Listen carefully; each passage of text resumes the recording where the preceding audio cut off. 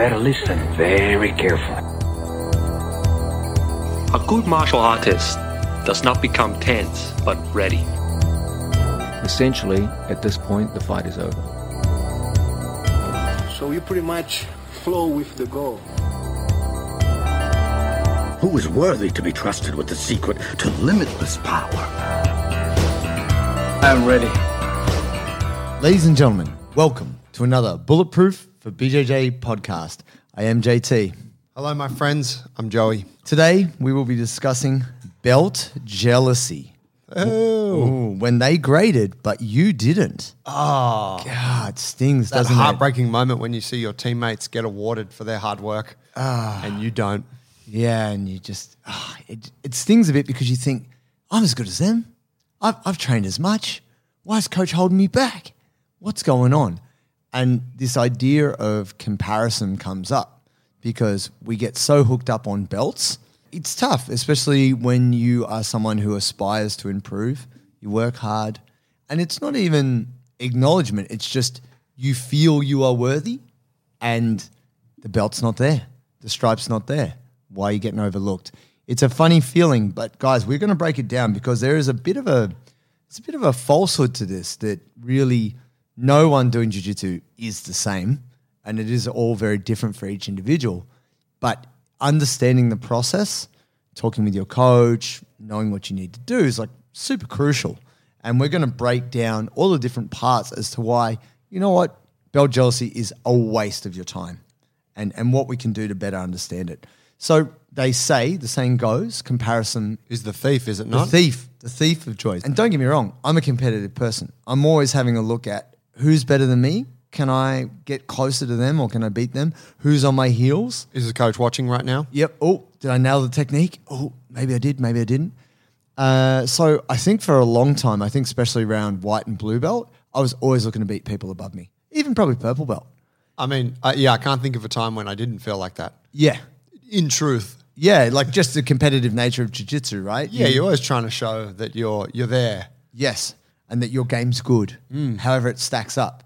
Oh, you know, I'm a brown belt. I can beat that black belt. I should be a black belt kind of thing. Which is why I find as a higher belt, I often get people belts under me giving me a hard time. Yeah.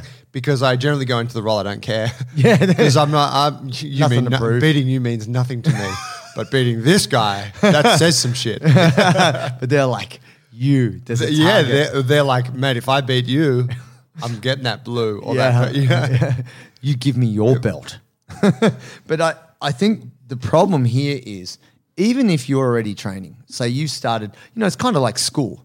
You're in the same year, you start in the same class, and then the next year you show up, you might be in the same class or you get a different teacher, but you're working your way up through the years.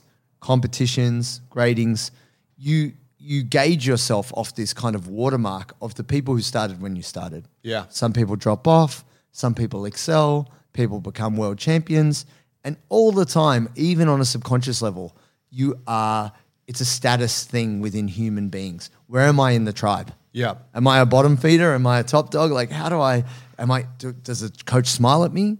Oh, the coach never practices techniques on me. Man, coach went for acai didn't invite me for acai. Yeah, I didn't get a coffee. Yeah. Oh man, coach invited everybody over to his house. I didn't get the invite to the UFC night. Dang, I'm on the outer.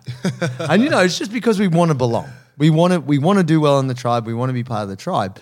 But when it comes back to personal achievement, every belt is not the same. It's a really complex thing because even if you train the exact same days, same classes, you are not necessarily learning the same or moving as well as your partner, or vice versa. You might be moving really well. You might be learning really quickly and your partner's struggling and they're looking at you like, oh, but you're a natural. But then they also don't account for the fact that you're in the gym, you're stretching, you're watching videos, you're doing all the extra work they may not be doing. I feel like, I know it's kind of a bit further down our list, but I feel like an important thing just to, because there's people, I know we've got listeners who are really, really early on in their jiu-jitsu career. Yes. And the only exposure they've had to their jiu-jitsu is the academy that they signed up at. Yeah. And that's great, but there's a lot of things that are not explained to you at that point. And one of the really key things to mention here is that how one gym grades its students can be completely different to how another gym does it. Yeah. Right. There's no standardization to the belts. There's no, there's no collection of techniques that you got to know universally amongst the jiu-jitsu community to progress to the next level. No, I mean, each gym might have its own syllabus. Yeah. But that's not common across different gyms. That's right. And so already it's like, all right, well, your journey versus someone who's at another academy could be completely different. And it's just important to know that because you're in your own little ecosystem, and that's essentially the rules and the standards you're operating under. Yeah, and the culture of a gym can be quite different. You might be training at a gym where everybody's like really friendly and respectful, and people are nice to each other, and people keep their gis clean and all these things. And then your mate goes, "Oh, I'm training at this gym. You should come have a roll." You're like, "Oh yeah, that'd be sweet." You show up, the gis are not clean, the mats are not clean. No one acknowledges you. They don't look at you, and then people go as hard as they can to beat you down, even though you're a guest, It's such a shock. You're like, oh, they hate me. This gym's so tough. And then you realize you're at Cicero Costa in Sao Paulo.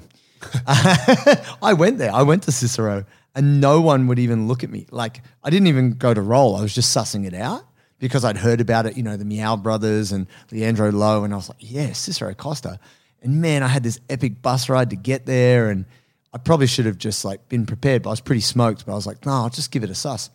And there's a guy called Iago who used to train there, who's like a skinny Jacare and more fierce. And he just snarled at me. I walked in, he was like, "Nah." And I was like, oh, that's a start. And at that time, he was a purple belt.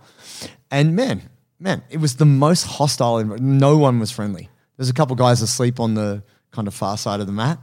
And just no welcome, no introduction, nothing. Cicero wasn't there. I think Paulo was there. Zhao wasn't. I was just like, this place is so not welcoming. And that was just me, right? Obviously, I'm just a gringo. I tried to use my broken Portuguese to work out what was going on. Yeah. And then right around, a bunch of people came through for the training session, and I pretty much just got ignored. And I was actually interested to go and maybe train there. And I was like, you know what? Fuck those guys. That's not my vibe. It's not that I'm anything special or anything, but the least someone could do is just say, oh, hey, man, what's going on with you? You've walked in the door. Yeah, there's places out there that will welcome you. Yeah, that's right. And even though they might kick your ass, go to town on you once you jump on the mats. Sure. They're still smiling, shake your hand. Yeah, there's still an element of human respect. Yeah. And yeah, definitely, if you've ever had someone new come to your academy and then smoke everyone, you're like, dang, where's that guy from? Where's that girl from? You're like, oh yeah, they're just in town for a seminar. They're a purple belt from Atos. That's Mikey Yamasaki. He just trains jiu-jitsu. He's trained jiu-jitsu since he was 6 years old. You're like, God.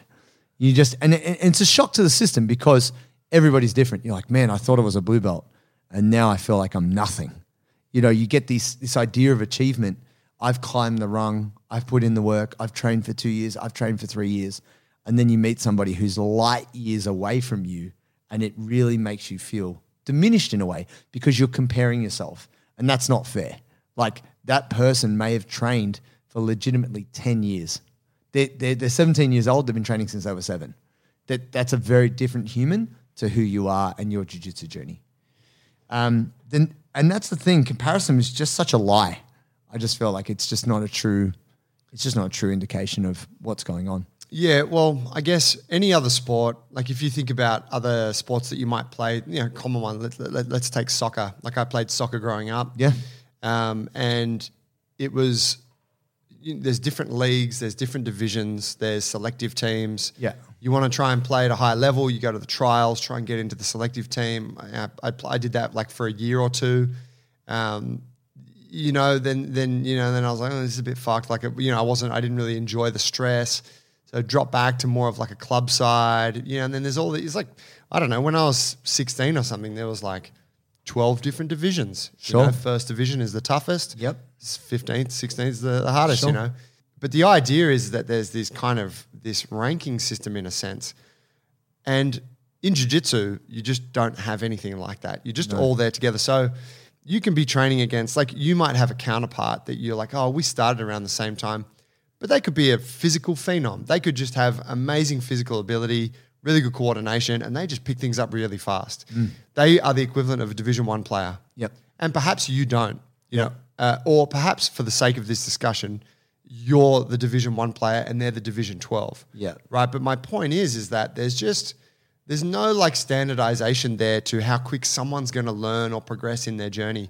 So the idea that you will compare yourself to someone directly every time you go to class, it just doesn't really make any sense, even though we all understand why we do it and we have all done it. Yeah, definitely. I think it's really something that for the person who's listening, it's like, yeah, fucking compare. You have to actually cultivate some discipline to not do it. You have to focus on you, don't you? Yeah, definitely. Because if you don't do that, and I've seen it happen to people, this jiu-jitsu like disparity can just eat away at their soul. Yeah. Like this, like, oh, you know why I'm getting beaten, or the person always sweeps me, or they got their blue belt, and it's like, fuck, too much of that and you'll just drop out because you don't need that stress in your life generally. Yeah, and it takes away the fun. Yeah. Jiu-jitsu should be fun. I was reading an article the other day talking about training kids, and it was just saying how it just needs to be fun. But I think even as adults, there has to be that element of enjoyment.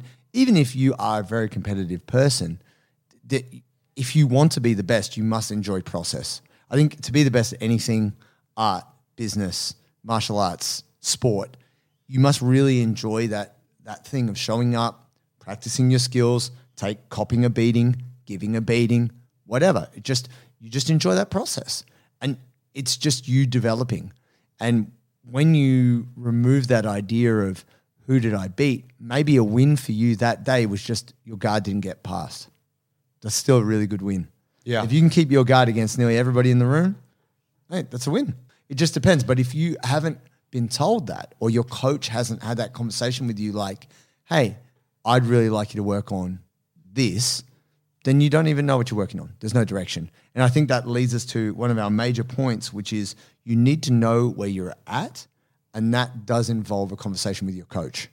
Yeah. When we started, I don't know, I'm interested to hear what your take on this is, but when I started jiu-jitsu and the team that I started at, it was a big no-no to talk about belts. Faux pas. Like completely. If you bring up your belt with your coach, then you're waiting another 2 years. That's exactly right. Yeah. And it was just this thing. It was like this like some bullshit warrior code kind of. I mean, you know, it's cool, right? It's like, don't fucking ask about it. Just train. I get that. It's commitment to the process. There's a discipline there. In some ways, it's a great thing to have.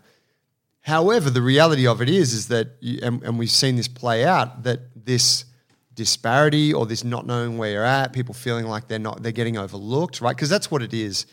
If you feel like you're not getting recognized for your hard work, then eventually you can get to a point where you're like, well, fuck this. Why am I putting in all this work? No one's rewarding me for what I'm doing. Definitely. So it was considered a massive faux pas. Cut to, you know, I had a big journey, took some time off at brown belt, started training with our mate Adam Childs, you know, my coach, gave me my black belt. And he had a conversation with me at the very beginning. He's like, hey, man, so when do you want to get your black belt? Like, what are your expectations? And I was like, oh, shit, like, I've never had a conversation. I was really nervous, actually, in that conversation. Like, no one's ever asked me that. I was like, well, I guess I'd like to get it before I'm 40. Yeah. And I was like 35 when we're having it. And he's like, oh, dude, you'll get it by then. And I was like, oh, wow. Cool. You know, like even the fact that he was telling me, yeah, you will get it. Like, you know, at some point, you know, sometime soon-ish. Yeah. I'm like, wow, that's really upfront. And we had a lot of conversations like that back and forth over time. And he said to me, he gave me my 4th stripe and he said, on my brown belt, and he said, I want you to compete once at brown belt before I give you a black belt. So I'm like, amazing. I'll do the next competition. Like expectations were clearly set. Yeah. And, you know, he's also very consistent with giving stripes. He keeps track of how often you're coming. He makes sure to give you feedback if he sees any glaring mistakes. Yeah. Things that previous coaches had never really done with me. Right. I didn't have any stripes on my other belts. Yeah. So, you know, you just hang around for 4 years and then all of a sudden you get a new belt. Right. But also like the idea of a coach coming out and saying, hey, I notice that you keep making this mistake. You need to stop doing that. You know, that to me, that kind of proactivity was new. Yeah. So in any case, it made me understand that being able to talk in that way with your coach is really important. And I guess everyone that we're speaking to is at a different gym and a different culture and a different relationship. But I do believe that you should be able to sit with your coach and have an honest chat about what your goals are. And if your goal is to get your next belt, so you're like, hey, I want to get my blue belt. I'm not asking for it. I just want to know, what do you want to see from me to think that I'm ready for that. Yeah. And you're not even saying, when are you going to give it to me? You're saying, what qualities do you want to see from me to consider me ready for that rank? Yeah. And your coach should be able to say, you know what?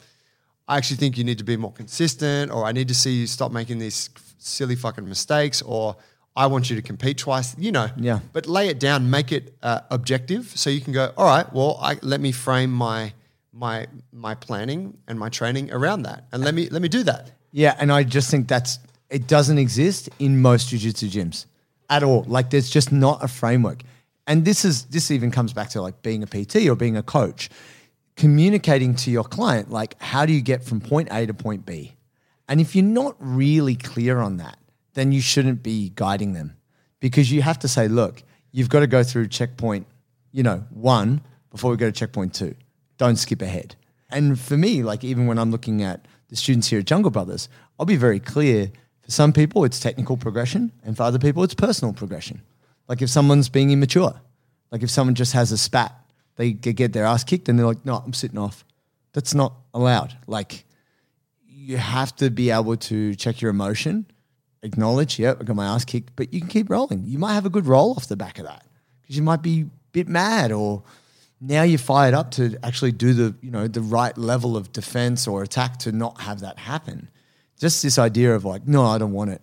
It's not good enough. Like, if the one thing I've learned from jiu-jitsu is your ability to keep composed mentally, even if physically you're exhausted and wrecked, just being able to have that attitude. It's not even stoic. It's just, all right, I just got submitted. That's fine. I'm going to fix that up and keep going. I'm very direct. I'm probably too direct.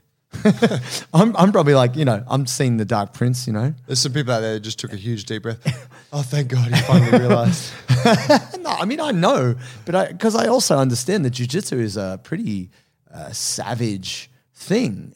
Even though we all enjoy it, there's no lies in jiu-jitsu. If your guard's not good, you're getting passed, and that's going to result in you getting smashed. Or if you're not good at playing any kind of a takedown, in comes ex-rugby player, ex-bodybuilder mate Will, who's just dropped 30 kilos of muscle, still weighs 110 kilos. Oof. And he's going to double leg you into the next life. Yeah. You better be ready. So this all being said, I will always say to someone, hey, I'd just like to see you do this. It's not even a belt conversation. I just go, next time you come in and roll, try and do this, to whatever success. And I give that little task to each person, and then I just see if they follow up. And if they don't and they keep their old habits, I'm not going to give them too much of a hard time, but I'm also not going to grade them. Well, that's right. That's a great thing, right? It's like if your coach is giving you information and you're choosing to not acknowledge it, then you got to consider that you're not really indicating the right things.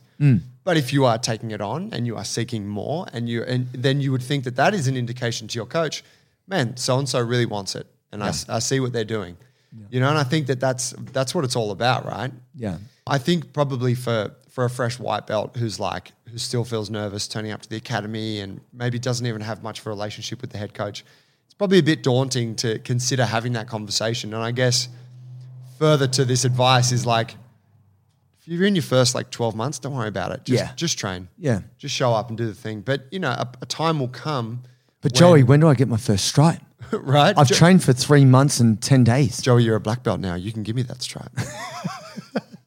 Tiora, first thing he said to me when I said, I got my black belt, Jungle Brothers business partner, he said, does that mean I get my blue belt now? When's the last time you rolled? He said, doesn't matter.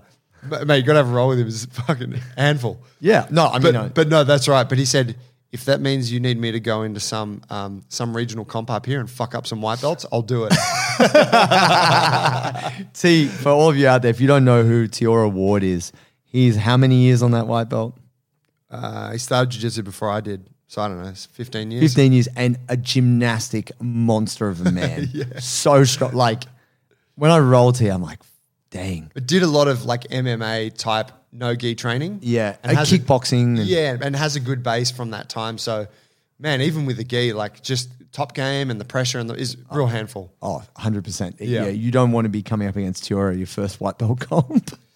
But yeah, I think having some kind of understanding of where you're at is really important versus you're just showing up all the time hoping. And then the coach is like, hey, we're doing a grading day at the end of the year. And then you're like, oh, maybe this year I'm going to get it, maybe I'm going to get it. And, maybe you are, but maybe 6 months ago you could have had a conversation with your coach that would allow your expectations to have been a little bit more firmly based in reality right now. Yeah. And your coach said to you, hey, I want to see these things, but I don't think it's until next year, or, I'd like to see you work really hard up until this next grading. Like, if you have that little conversation, then it's a very different experience coming into that moment for you. Yeah, it helps you achieve a better understanding about what you need to do. And so many things in life have that. And I'll be honest, I think a lot of jiu-jitsu coaches are lazy around that. So, they're just, I'll just sit you there.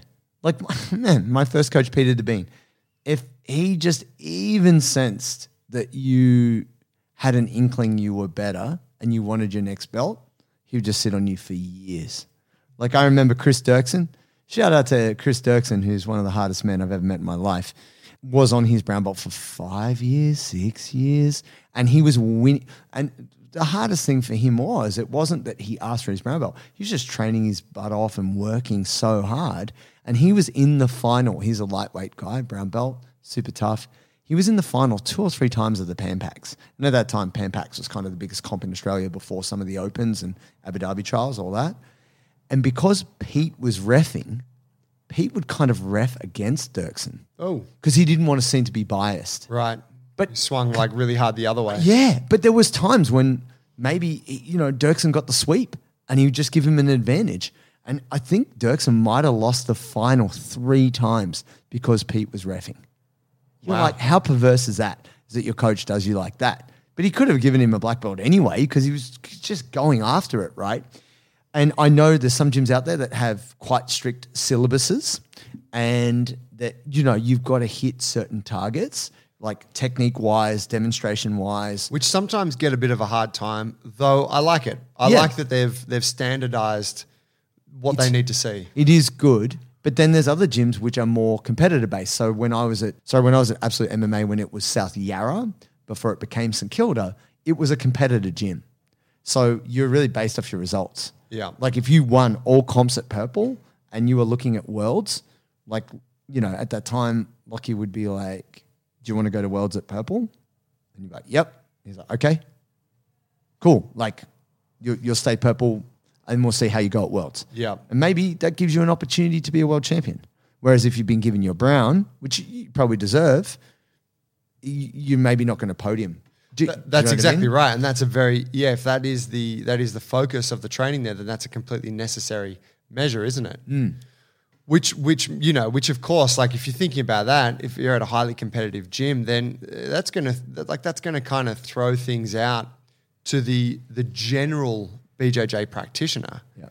Because it's like, well, if you've won like 12 competitions at purple belt this year and the coach is keeping you at purple so you can go and win the world championships or maybe podium at the world championships, well, what does that mean when you show up to some other gym when it's, I don't know, some, a mother of 3 who's been training jiu-jitsu for 8 years and, sure. She's got her purple belt and it's like, you can't compare it's the two. It's different universe. Yeah, it's such a different universe. So it's really important to keep that in your back of your mind. Okay, there's people who are on this competitive trajectory with this thing.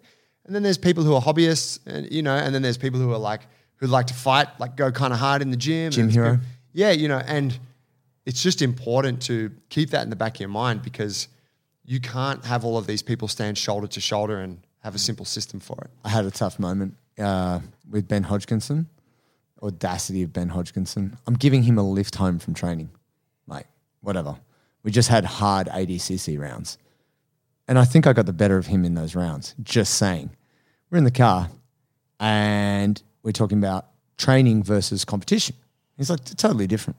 And I'm like, yeah, I get that. But I was like, we train hard. Like we train comp rounds like as if it was comp. No one's holding back. He's like, yeah, but people compete differently. And I'm like, yeah, but you and I try and murder each other, which is legit. And he was like, yeah, but I'm a competitor and you're a hobbyist. Oh, stab in my heart. I was like, great. I'm not a hobbyist. He's like, when's the last time you competed? I was like, brown belt? He's like, yeah, it was ages ago. You don't compete? And I was like, I was just like, I'm not a hobbyist. That's not true. I'm just not also a full-time competitor. I'm still good. I can still do it. I can still bang. Put me on, coach. Anyway, next time we rolled, I murked that guy. But usually Ben Hodgkinson will beat me because he is technically better than me and a full-time jiu-jitsu head. But that said, it's a hard thing to swallow when you are a competitive human. You want to give your best, but you're not trying to be a world champion. Where does that put you? You're kind of no man's land. You do gauge yourself off those competitors and those people who are trying to win world championships and all this kind of thing. And this is just a side funny story. I was at the grading in 2012. There was a guy called Juan Kanazama, and he was brown belt world champion at lightweight. And he was 2 stripes on his brown belt at that time, but he's a world champion. And at that time, also, this is at Alliance in Sao Paulo, Thomas Lisboa and I think also Fabinho Colloy were also brown belts at about the same level. And everyone knew like Juan's getting his black belt. And then Fabio Gurgel, as a joke, but everyone didn't know, was talking about, he said, Juan is an amazing competitor. He's just won the world championship, all this stuff. He gave him 2 more stripes on his brown belt. And then all those guys who were kind of under the impression they might be getting their black belt were like, oh my God, Juan didn't get his black belt. I'm not going to get my black. Like they just died inside like, oh, it's not going to happen. And then Fabio proceeded to give black belts to Fabinho and then also to Thomas. Oh, wow. And then everyone's like, how is he keeping Juan on his brown belt? Like just like the whole room was just like, what's going on right now? And then right at the end, and he started giving this speech, kind of like Adam did, like he's talking about how important it is to get your black belt and what it means and talking about this person who's so dedicated and just one of the best people he's ever seen. And then he said, all right, Juan, your black belt. And the look on his face was like, ugh.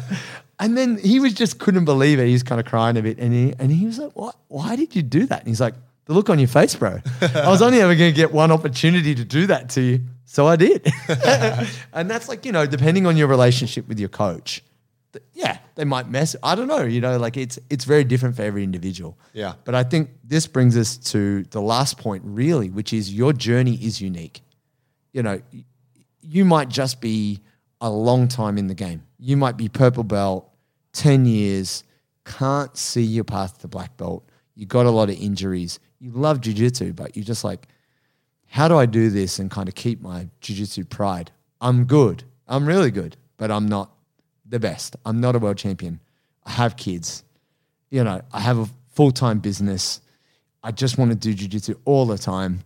My wife's ready to divorce me because or my husband's ready to divorce me because I've just do every spare moment on jiu-jitsu. I think it's important to take stock where you are now compared to a year ago. And it's like, have you improved? Maybe you haven't. Maybe you kind of at a bit of a holding pattern. So then I think it is definitely worthwhile, whether it's a conversation with the coach, it might even just be a higher belt. You might just talk to somebody who who's better than you and seek their advice and say, hey, can you give me some advice that will help me get better? Like, do you think there's something I could work on? Because if you're at a really big academy, say you train at bloody Hodger Gracie's academy in London or something, you're probably not going to have a chance to talk to Hodger. Who are you going to talk to? And I think it's worth getting advice from higher belts. But you probably got someone who's your main coach, don't you? Yeah. Like someone who's running the sessions that you show up to. And I guess the thing is I find myself in conversations like that with students sometimes, lower belts at the gym.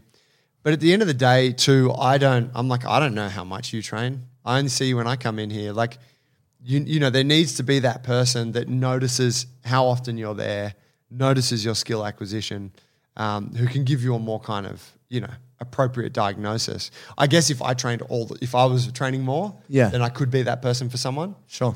But you just don't care because they're lower belts, right, Joey? Yeah, I'm like, bro, why are you even talking to me? Get away. Get away. I think that communication piece is so important.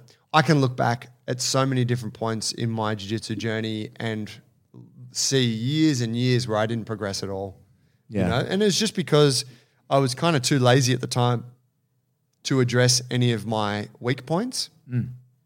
And I also didn't have anyone who was forcing me to address them. Yeah. Like a coach who was saying, dude, why the fuck do you keep letting so-and-so sweep you with that same sweep every time? Yeah. Why do you keep making that same mistake and getting caught in the triangle? Like, I didn't have anyone doing that. I wasn't really motivated to do it for myself. So I just wasn't going anywhere. Yeah. You know, and I think like it's fine, right? If you look back and you're like, fuck, I haven't progressed. It's fine. It happens to all of us. Yeah. But if you are hungry for this progression and growth, then maybe there's some simple things that you can do there to start growing again. Yeah. But also to speak to that, that's also a bit of time lost in a way. Oh, even though absolutely. Even though there is learnings in the hard part. Yeah. There's learnings in kind Yeah. of driving against a wall. It's a waste of time though. It is. And how long are you in this thing for? Even if you come to this late, like even if you start this thing when you're 40 or 35, you've probably got a 5 to 10 year good window of you not being, completely crippled by this thing. Yeah. And also your life responsibilities, right? Whether it's business or family, like things will come as a priority above jiu-jitsu eventually. So if you think, man, I could get a really good level of understanding and also get a really good feeling and expression of my body, it's like the amount of time I spent injured.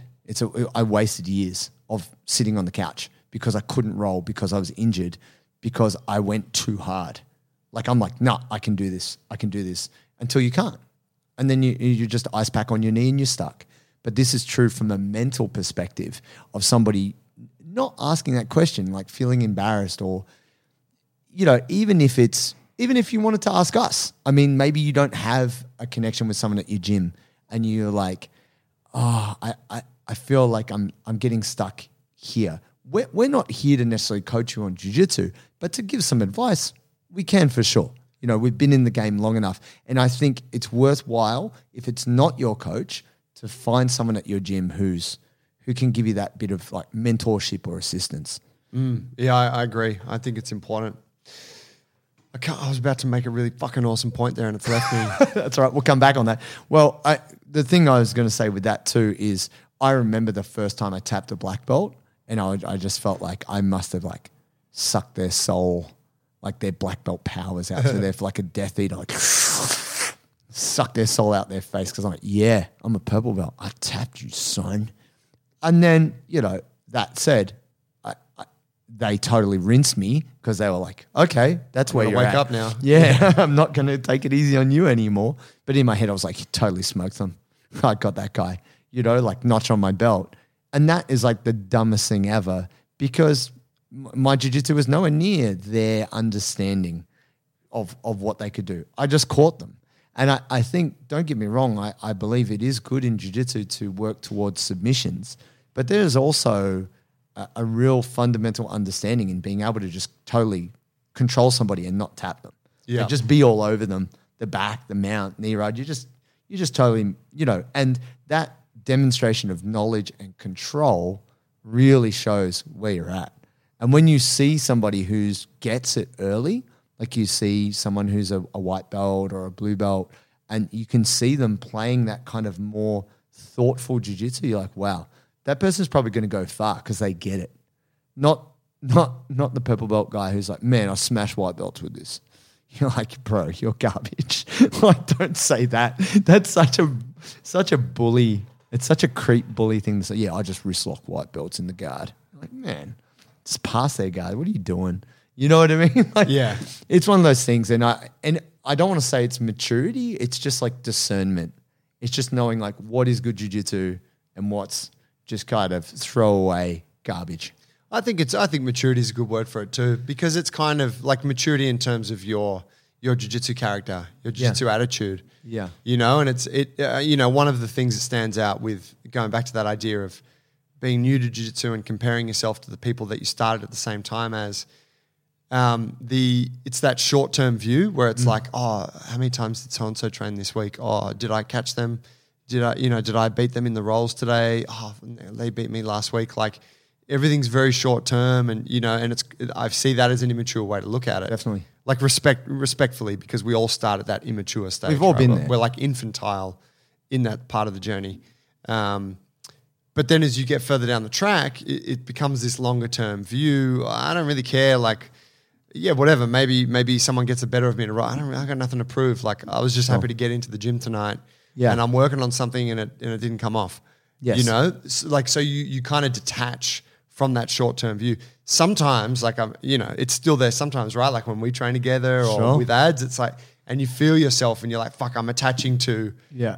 Whatever. He got me last time. I got to get him back. I've got to get you now. But Yeah. and even though we go there and we all know we're going there, you know that is not the healthiest and most sustainable way to operate consistently in class. Yeah, of course. And this is principally circling back around to the idea that winning doesn't really teach you anything. And I actually did learn this from Peter Devine. So I don't want anyone, because I do reference Peter every now and again because he was my first jiu-jitsu coach. But one of the first things he did say to me is, you learn nothing from winning. You will learn most from your losses. They will force you to confront your deficiencies, and they're just going to make you work on your game. So he's like, losing's good. You should lose. That's why he always encourages people to compete as much as they can. And he's like, mate, you're just going to learn from that.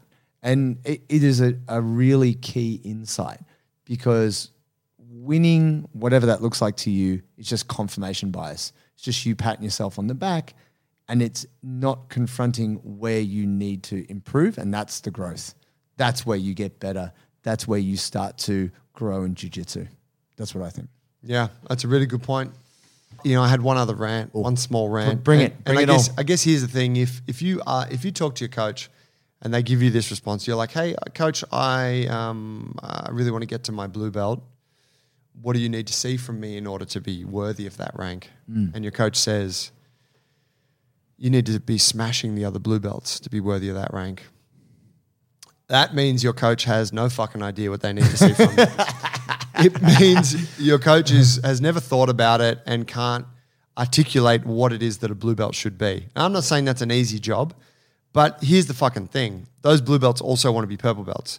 Imagine that they've had the same conversation and the coach has said, well, I just need to see you smashing the purple belts. Well, if they're on their way to smash, how the fuck are you going to be smashed? It just doesn't make it. You can't. It doesn't compute. Yeah, you can play people off in the gym. That can be done strategically. Sure. But not in that way. Yeah. So the coach needs to be able to say, well, relevant to where you're at, James, I would really like to see, you tighten up these parts of your game. I think that, your open guard sucks. I want to see start to develop some, part of that, whatever. But so you could actually almost have a checklist and go, all right, these are the things I got to work on. That's what it should be. So be mindful of whatever communication comes back at you there. Yeah, definitely. And if you have changed gyms, and this is something we've touched on before, you can anticipate you're going to spend a bit longer on a belt. Yeah. Almost all coaches, and I'm just keeping it real right now, and this is one of those things, even if you're a gun, most coaches will want to see that they've been able to teach you something. And if you have been at a gym for 4 years and you haven't graded and you come to a new gym, you're probably going to be another year. It might even be 2. At least you'll probably start back at the kind of the beginning Almost, of that belt, even right? if you're really good, it's just because I know, having had a conversation with 3 very different coaches in Australia and the US, that they just want to see that they've actually taught you something, and that you have learned from them, and that they feel that in that way they can impart and give to you this idea of trust, which is, I credential you under my name. I trust that you represent what I talk about and my school of thought or philosophy or combat or whatever. And that's and Josh Hinger talked about that recently, that he felt the black belt he got from Andre Galvan was like a bond. It's like Andre saying, I trust you're going to rep me. Because he'd come from somewhere else. He had, Brown. Yeah, and that he would be a good representative of him, and that he felt the need to uphold that on behalf of Andre. Like a trust. That Andre would also hold him accountable and kick his ass when necessary. And yeah, it's a bond. It is a bond. It's not just a transaction, guys. As much as we have talked about, making sure that you get the training you want and you're in a good environment, you are creating a relationship with a person. So provided you trust their judgment and they understand you, trust that process. But definitely, if you're not sure, have that conversation. Yeah, good call. All right, my guy. Thank you. Thank you, my brother. Guys, if you need any help with any of it, you can get at us, bulletproof4bjj.com. 2 things you want to do. If you're not on our program, you should go sign up for that, take the free trial, because it's going to help you get strong, get mobile, so you can keep training jiu-jitsu and be as free of injury as possible. The second thing you want to do is go and leave a voicemail for our podcast. We'll play it on the show and we'll leave you an answer your question. Sounds good. Click on the podcast tab. It's on the website. Click away. Away you go. My guy. Thank you. Cheers, Thanks, guys.